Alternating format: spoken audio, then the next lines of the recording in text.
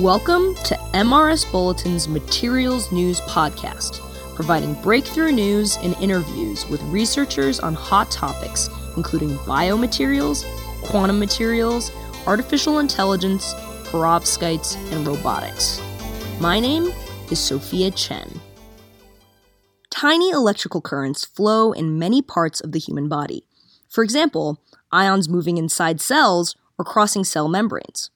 Many instances of these electrical currents occur because of a type of chemical reaction in the cell known as a redox reaction, in which atoms give up or accept electrons from each other. Ultimately, redox reactions underpin how cells make energy. Frankie Rawson is a bioengineer at the University of Nottingham in the UK. He's designing materials that can be placed into a live cell and modify its electrical behavior. Biology is largely underpinned by electrical behavior, and we're starting to realize actually if we can merge and develop materials that seamlessly integrate with that biology, we can control that electrical input and output on a really targeted scale. In the past, to manipulate a cell's electrical behavior, researchers would have to place nanowires inside the cell. Rawson and his team have recently demonstrated that they can do this wirelessly. Essentially, they drove a redox reaction in the cell, and they did it like this. They inserted modified gold nanoparticles into the cell, and then they applied an external voltage. They applied a relatively low 150 volts compared to the kilovolts used in prior experiments.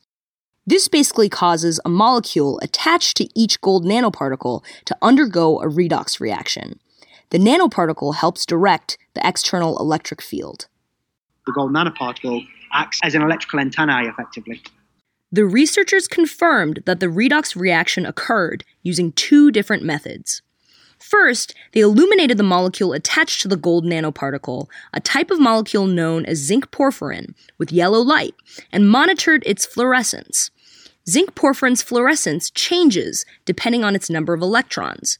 When the molecule gains an electron, its fluorescence dims, signifying that the redox reaction has occurred.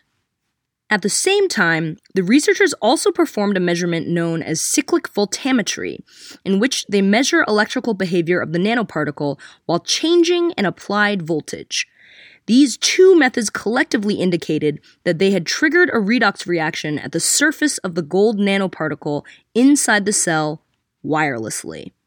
So what that means is that's moving towards that step where you don't need a physical wired connection inside the cell to actuate electrochemical behavior inside the cell.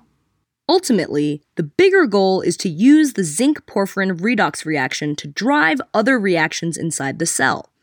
Rawson wants to trigger redox reactions in the cell that would kill it.